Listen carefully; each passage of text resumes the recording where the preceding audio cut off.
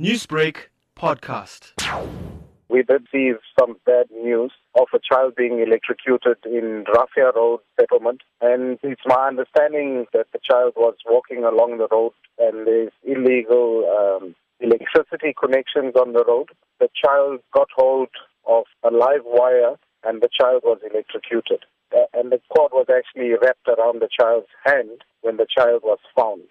Residents in the area rushed to the aid of the child, and they obviously took the child to the hospital, but unfortunately, that child didn't make it.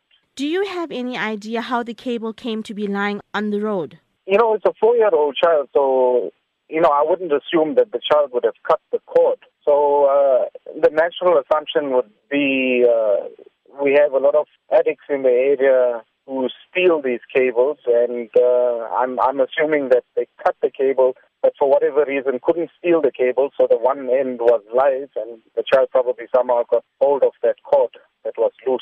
Is cable theft a problem in the area?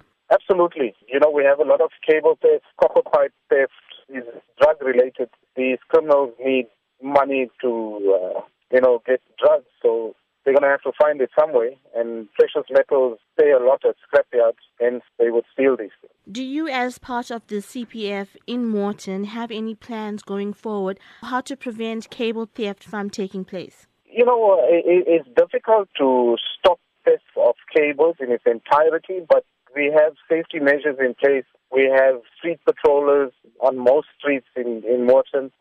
We have SABC with stagnant lights doing patrols with SAB's vehicle at night when these things are happening, but you won't manage to catch every single one of them. There were quite a few arrests that have been made.